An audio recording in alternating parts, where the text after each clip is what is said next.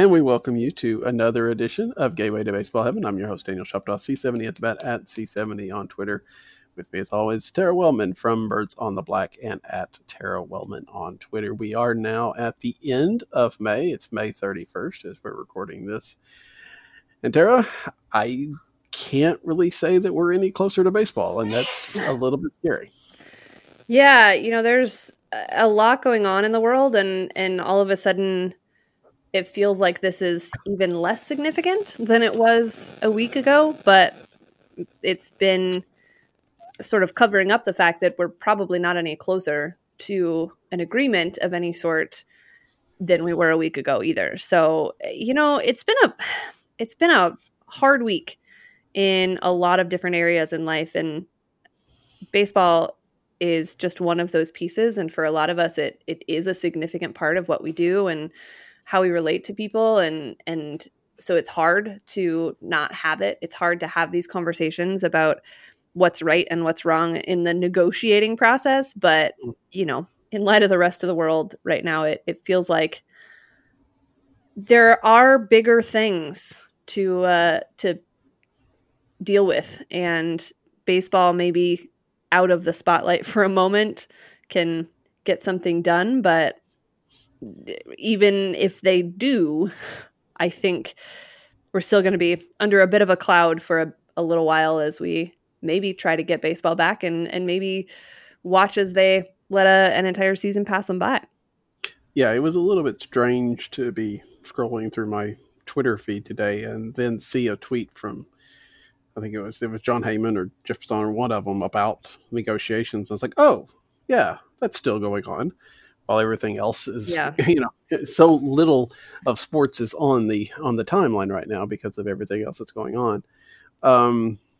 But there is, Buster Olney put out an article today that said a good chunk of the owners are willing to scrap the season.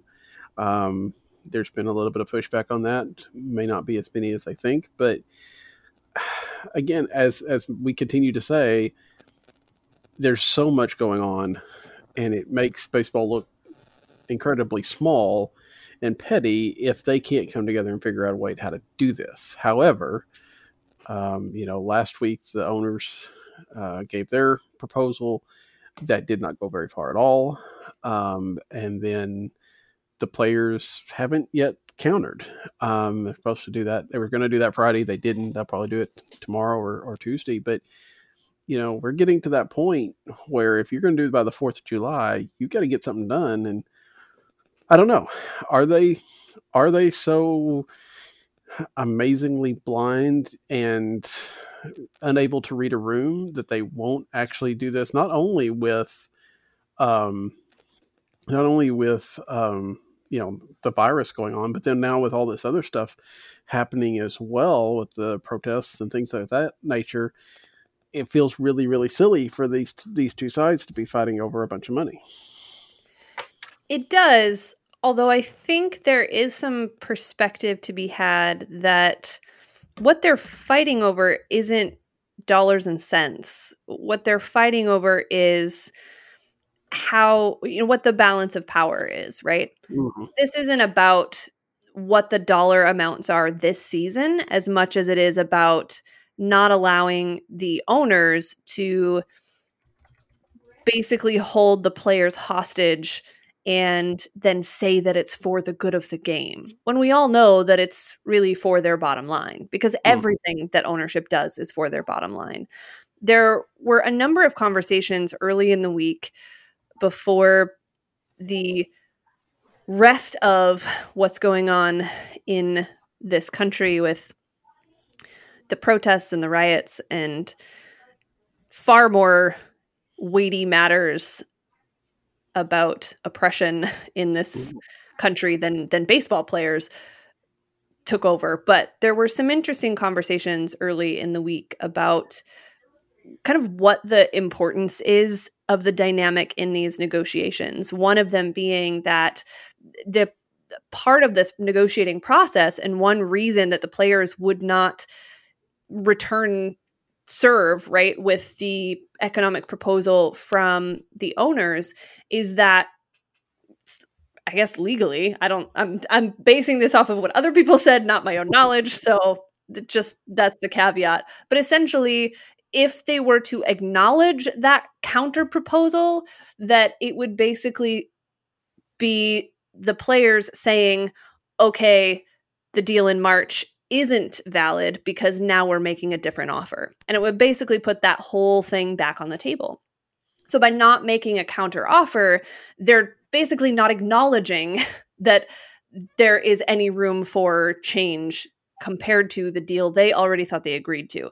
Now, there is some evidently fine print that may work in the owner's favor as far as whether that deal was dependent on fans in the stands or not, and yada yada. The point is, the back and forth is way more layered than just it's not enough money or it's too much money. Mm-hmm. And it's more about players wanting to make sure that they are still in a good position, still on good footing. I mean, Jack Flaherty talked about it in an interview after the players chose not to return a counter proposal, and was basically saying that for guys like him, their proposal wasn't really that bad of a deal. I mean, it was, they'd already agreed to the prorated salary, so it was half of what his salary would have been. And then the additional percentage cut was about 10% for Jack Flaherty. And he was saying, for me, that's not really a terrible deal because it's not that much more of a loss for me. But for the guys at the top, it was obviously much more than that. And his point was they already gave up a lot as far as the salary is concerned, in order to protect service time, so that guys like Jack Flaherty, so that, you know, guys like Mookie Betts can be a free agent next year, that sort of thing. So those guys at the top did already give up something in order to protect the guys at the bottom. So Jack was saying that he didn't feel like it was fair on his end, on their end, to push to accept this offer when they were then costing those guys who protected their service time so much more. So it's so complicated. It's so layered.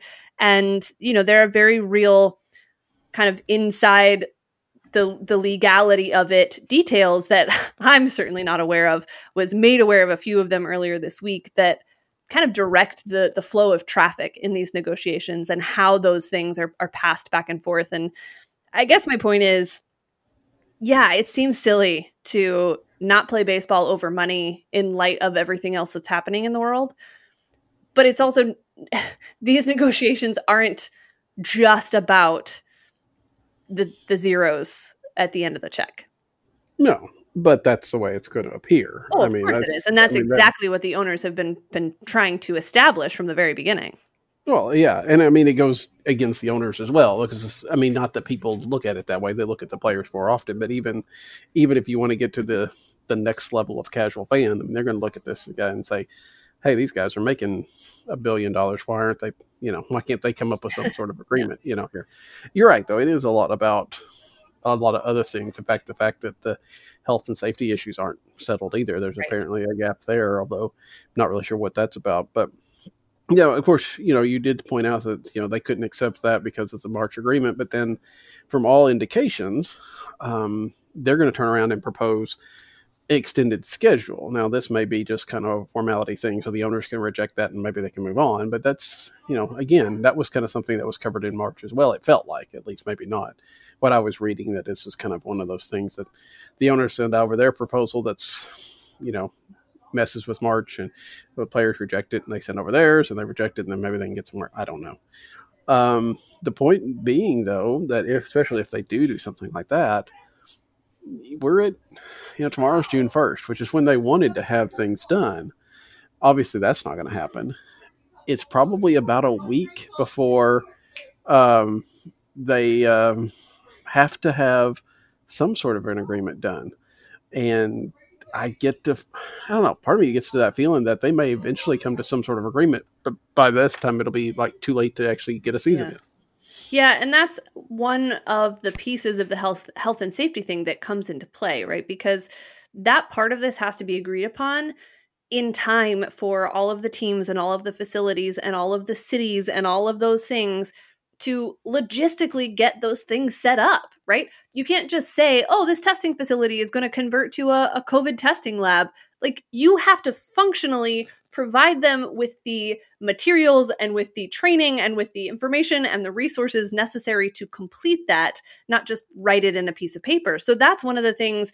They have to make decisions. They have to start making moves in order to comply with all of those regulations and those concerns, those additional protocols, if they're going to be in place. So that's part of the timing piece of this, as well as just trying to fit in as many games as they're trying to get on the schedule before whatever the end of October or whenever it was that they wanted to try to wrap September, that up. I think. That's the thing, is they want to try to wrap up at the same time they normally would. Yeah. So it's you're right. And we've been saying this for weeks, is that they have to make a decision. They have to make a decision. They have to make a decision. And then all of a sudden, as you mentioned a moment ago, the report that, maybe this is what the owners were trying to get to all along. And that's not the first time I've heard that. That's not the first time I've discussed that with multiple different people, that, maybe all of this is just a sort of a show to make the players look like the bad guys, when the owners had done the calculations and figured out all along that they could sort of just cut their losses on this season and not cost themselves the additional salaries as well, and then just move on to next season. I think there's also a bit of an undercurrent that maybe you just get started on the CBA. Just call this a wash and start on the more complicated, potentially, negotiations because of this conversation and how it's gone. But I don't know. I can't imagine that that's what most people really, truly want. But I do think that the owners will use that as a weapon of sorts to try to, extend their leverage even a bit further. Well, and maybe we can throw a hopeful note into this. As you were talking, I happened to look over at Twitter, and apparently the Players Union did submit a proposal today. It's basically boils down to, if the sources are right, which I'm sure they are because it got leaked to them. They probably, Passan or Drilichev, actually have a copy of it, and they just say sources. But 114 games, a schedule that would run from June 30th to October 31st. There could be 2 years of expanded playoffs. And players would potentially defer salaries if the postseason got canceled because of a second round of coronavirus. Also, that any player that doesn't want to play can opt out. Again, those are the rough draft. That's the rough points.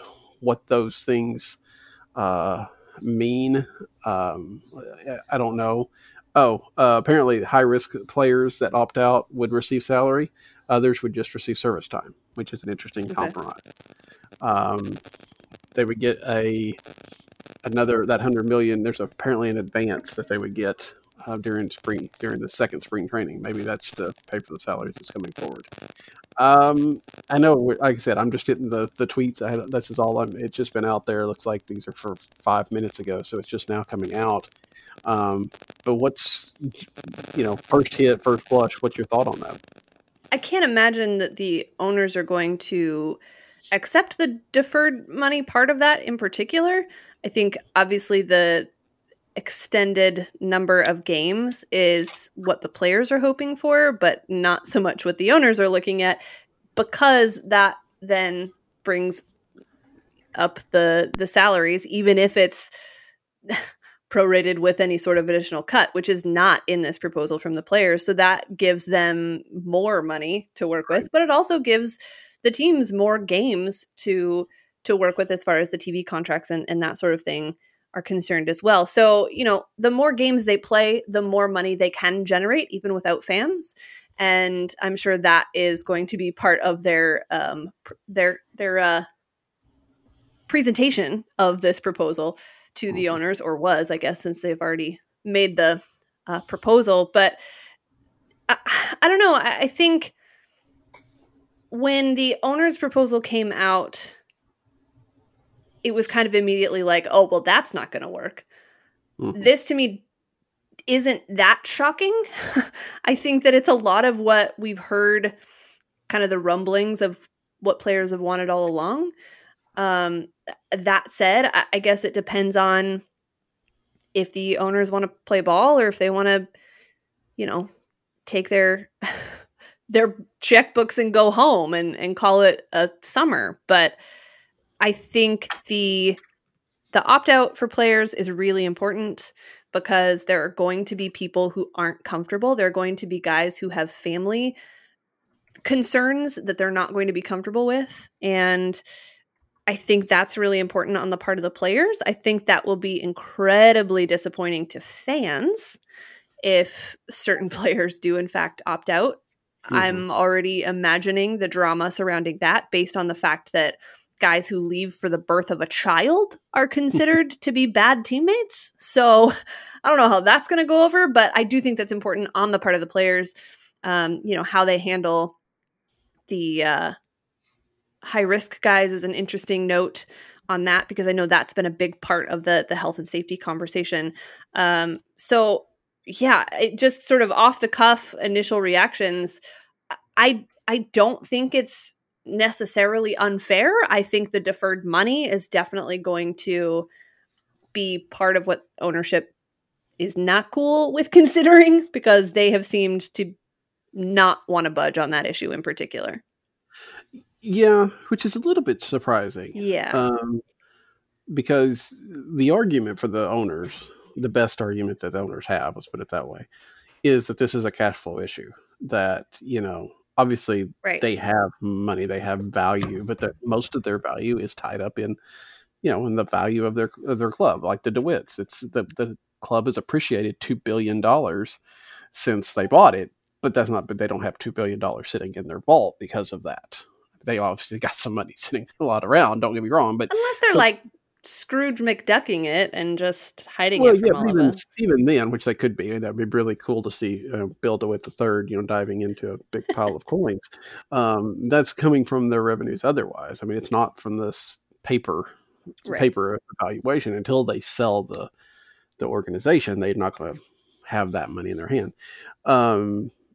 And, there is cash flow issue has got to be huge for these owners, because they are paying out a lot of money right now with no money coming in. So deferrals make some sense, especially if the players were willing to defer it interest free. I don't know if they would be, but if they were, then you take that expense and you move it into next year when you've got a full season, hopefully. And maybe that lowers your, revenue or your bottom line for next year, but you still have the ability to pay for this, and maybe in a year or two you finally caught up. The running the season late, I think seems to be a big holdup with the owners. 114 games would be nice. I think it would make so many double headers. Yeah, 114 games. I think it's 124 games, 124 days. Oh. So, I mean, that's like every day plus 10 days off. You got to figure there's going to be more days off than that in there. So, yeah, there's going to be some double headers. But I think as fans, one, we want to see as many games as possible. But two, it makes the season a little bit more legitimate, doesn't it? I mean, again, it's never going to be perfect. I mean, it's a shorter season. You're playing it in weird situations. You're playing teams that you're not normally playing. You may have some significant people opting out of this. It's going to have a footnote by it anyway. But, 114 games feels a lot more like if you win your division, you earned it, even more than just 82. I mean, and it doesn't feel like it's a lot, but I think to some degree, playing that kind of percentage of a season would make it a little bit more legitimate. Yeah, I think anything over 100 games is going to feel like, okay, we had a full season, even if it's, not the actual number of games in a full season. I'm curious as well. This may have been discussed elsewhere and I've just missed it, but I just had this thought while I was listening to you.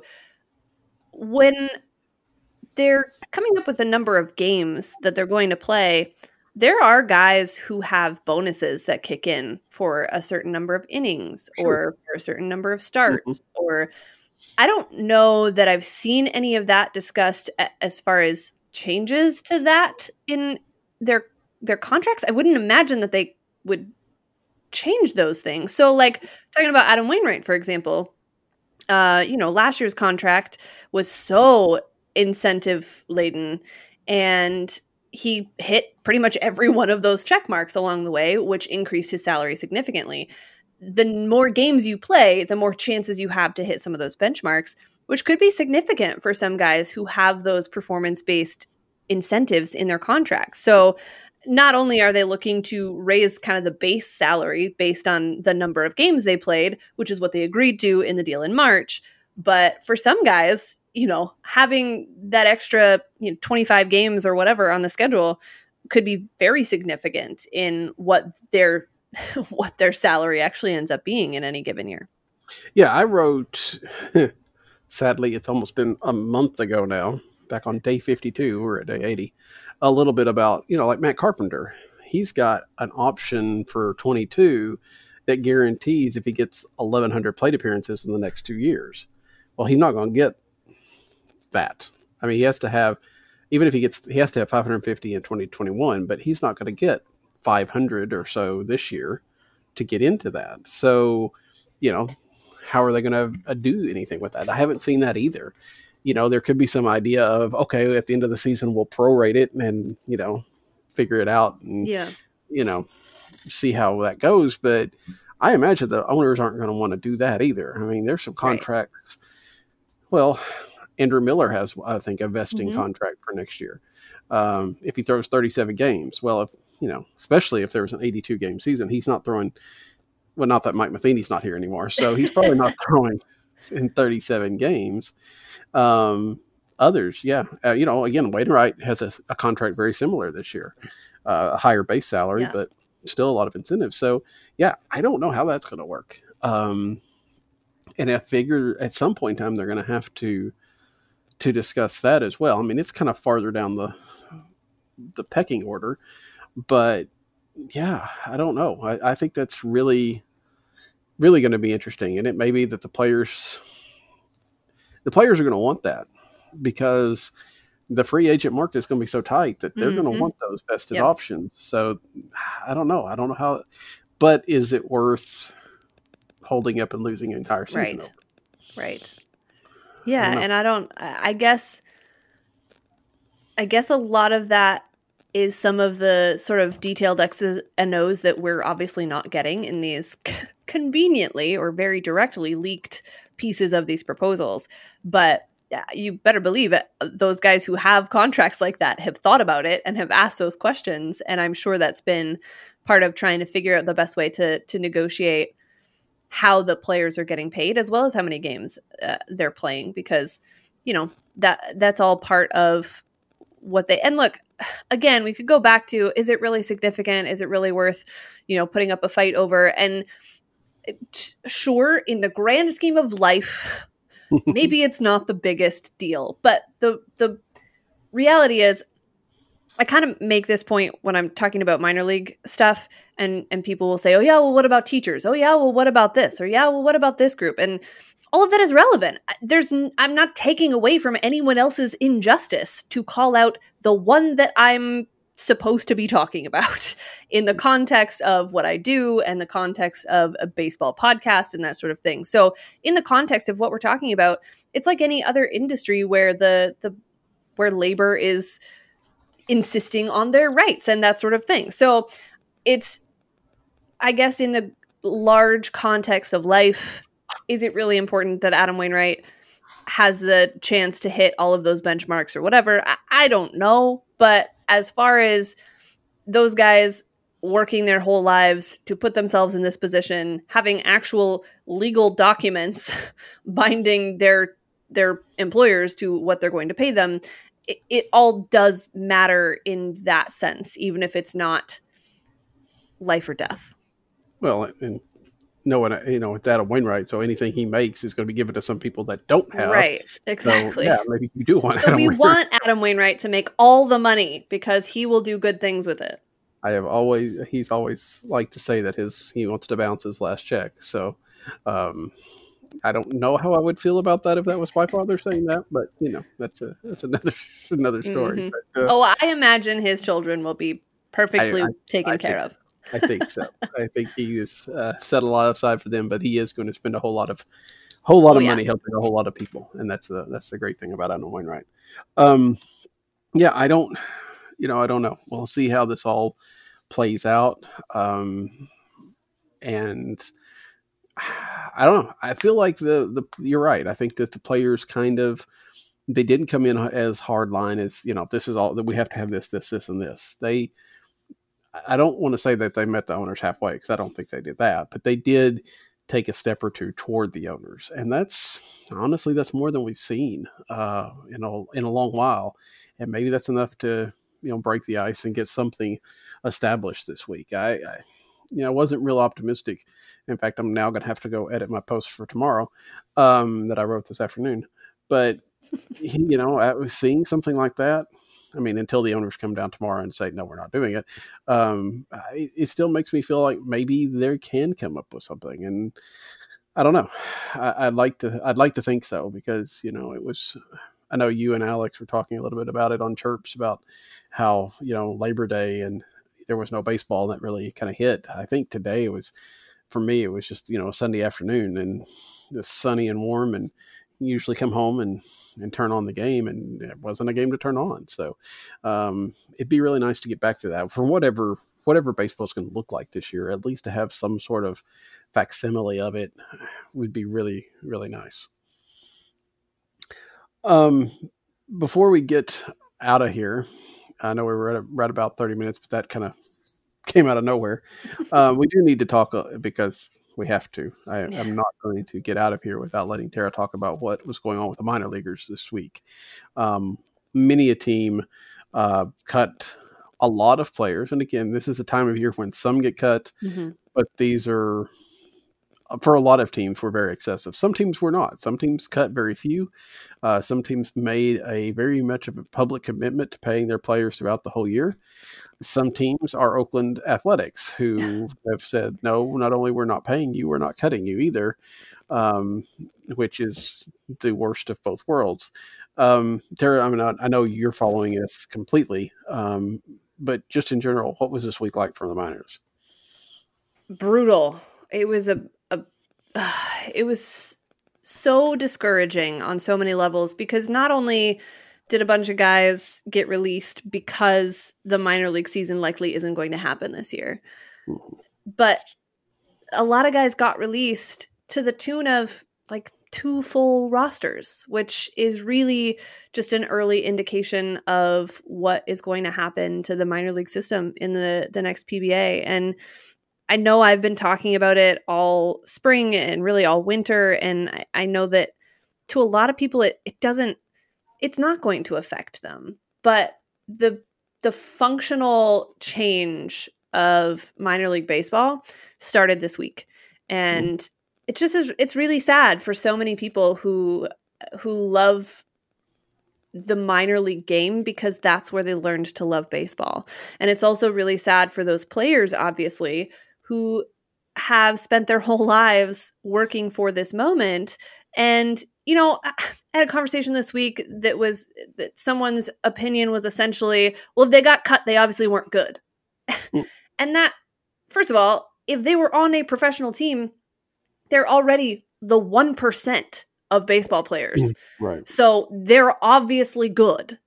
There's a difference in, single A good and major league good. Sure, there's a pretty steep learning curve and it's a process. And we all know that, the large majority of the guys in an organization don't actually make it to the big leagues.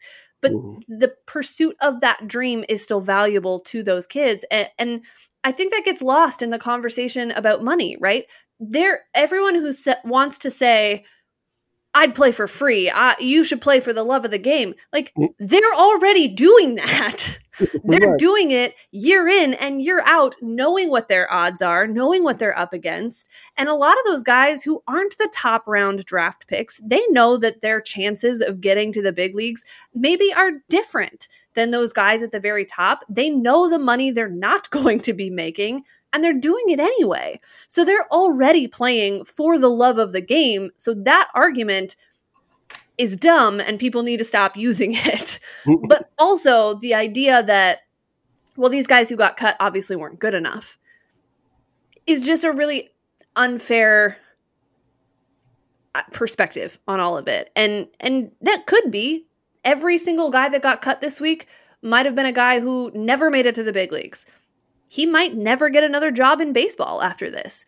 One of those guys that got cut this week might end up being the World Series MVP 5 years from now. We don't know how that's all going to shake out. But what we do know is that a bunch of guys lost their jobs this week. Mm-hmm. And even worse, a bunch of guys who are employed by the A's didn't lose their jobs, but they lost their paychecks because somehow that's a thing baseball gets to do, is tie guys to a contract, not let them go play for anyone else, and also not pay them anything at all. So yeah, just a lot of bad things as far as just the deconstruction, I guess, of minor league baseball as we know it. And, I think before the coronavirus situation began, we felt like minor league baseball was gaining a little bit of traction.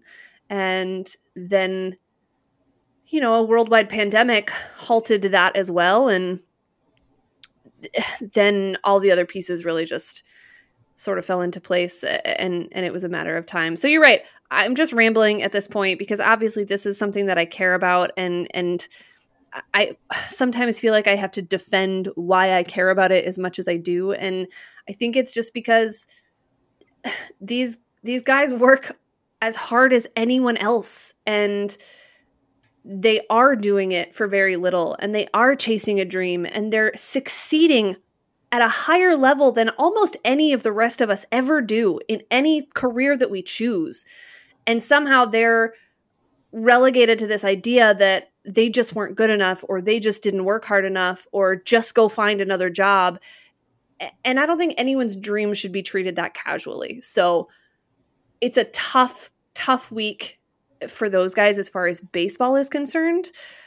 And yet, again, in light of, real people losing their lives, it's only mildly a top story compared to a lot of other things. So it was a rough way to kind of start this week of bad news. And while it seems like it was forever ago that we started hearing about all these cuts, it's nice to see some teams like the Kansas City Royals, for example, doing the right thing and talking about the value of those minor league players, whether they ever step foot on a major league field or not.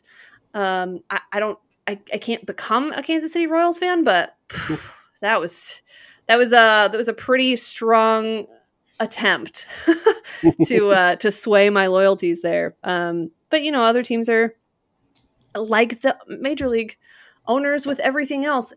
They look at the bottom line, and these guys don't fit into the plan as far as the bottom line is concerned. And that makes me sad.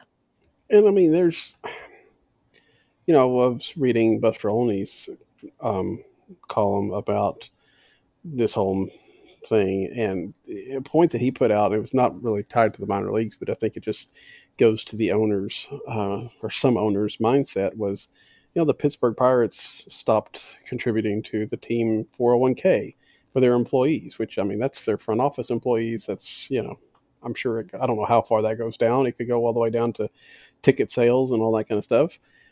And it was like, you're talking about tens of thousands of dollars, which is not much for a team that, spends more than that on, press toilet releases. Paper. Yeah. I mean, that's valuable commodity. So, I know. And they still spend more than that. It's just true. But, and there are some owners that are going to take any advantage to cut costs, whether they need to or not. Thankfully, I feel like they're kind of in the minority. I haven't compared to see who's paying what. It feels like there's a lot more teams that are paying their minor leaguers than aren't. Yeah, because they saw what happened to the A's when they went first. Yeah, but sometimes that's all they need, right? Is they just need somebody to take the cover and then say, well, the A's are showing us that, this community can't handle this. And, the second, third, fourth team that does it doesn't get the brunt of it as the A's does. All it takes is one person to break the seal. And some have. I mean, the Mets, I don't think are paying theirs. after this. I can't remember for sure. And some teams, like the Cardinals, are doing it month by month. You can make the argument that they could go ahead and, commit to the rest of the year, especially since if you're paying through June, it's only 2 more months. Because the season would have been over at the end of August anyway. Yeah. But it's better than nothing, I guess. It's better to to be able to do that, and again, not to not be paid while staying under contract, and at least at worst, not even being able to get unemployment benefits, which are actually better than their actual pay. Mm-hmm. It's just I don't know. I mean, it's really hard to stomach that, and it's got to be. I mean, it's got to be hard to be a fan of a team like that as well. I mean, the A's have some great fans, obviously, but I got to feel like they're going to be frustrated with their ownership as well, if like they haven't been already. But to see them treating players like that, so yeah, it's rough. And again, it's lower in the scheme of things. It's more important than whether there's baseball or something this year, but not as important as people dying, which unfortunately is a very real topic over the last little bit. So, but still, that's we're talking about that's baseball. What we do here. kind of the topics. You know what you're getting when you walk in. So, and so it's important there. So, anyway, hopefully next week we're talking about this agreement that they have come to, and we're talking about how they're going to turn those labs into testing facilities so fast. Mm-hmm. But until then, that is Tara. I'm Daniel. Good night. Hey, Cardinals fans. Thanks for listening to this week's show. If you liked what you heard, you can find us on iTunes. Just search Gateway to Baseball Heaven under podcasts and click subscribe. While you're there, feel free to give us 5 of those little gold stars or even a quick review. And tune in next time as we break down another week in baseball heaven.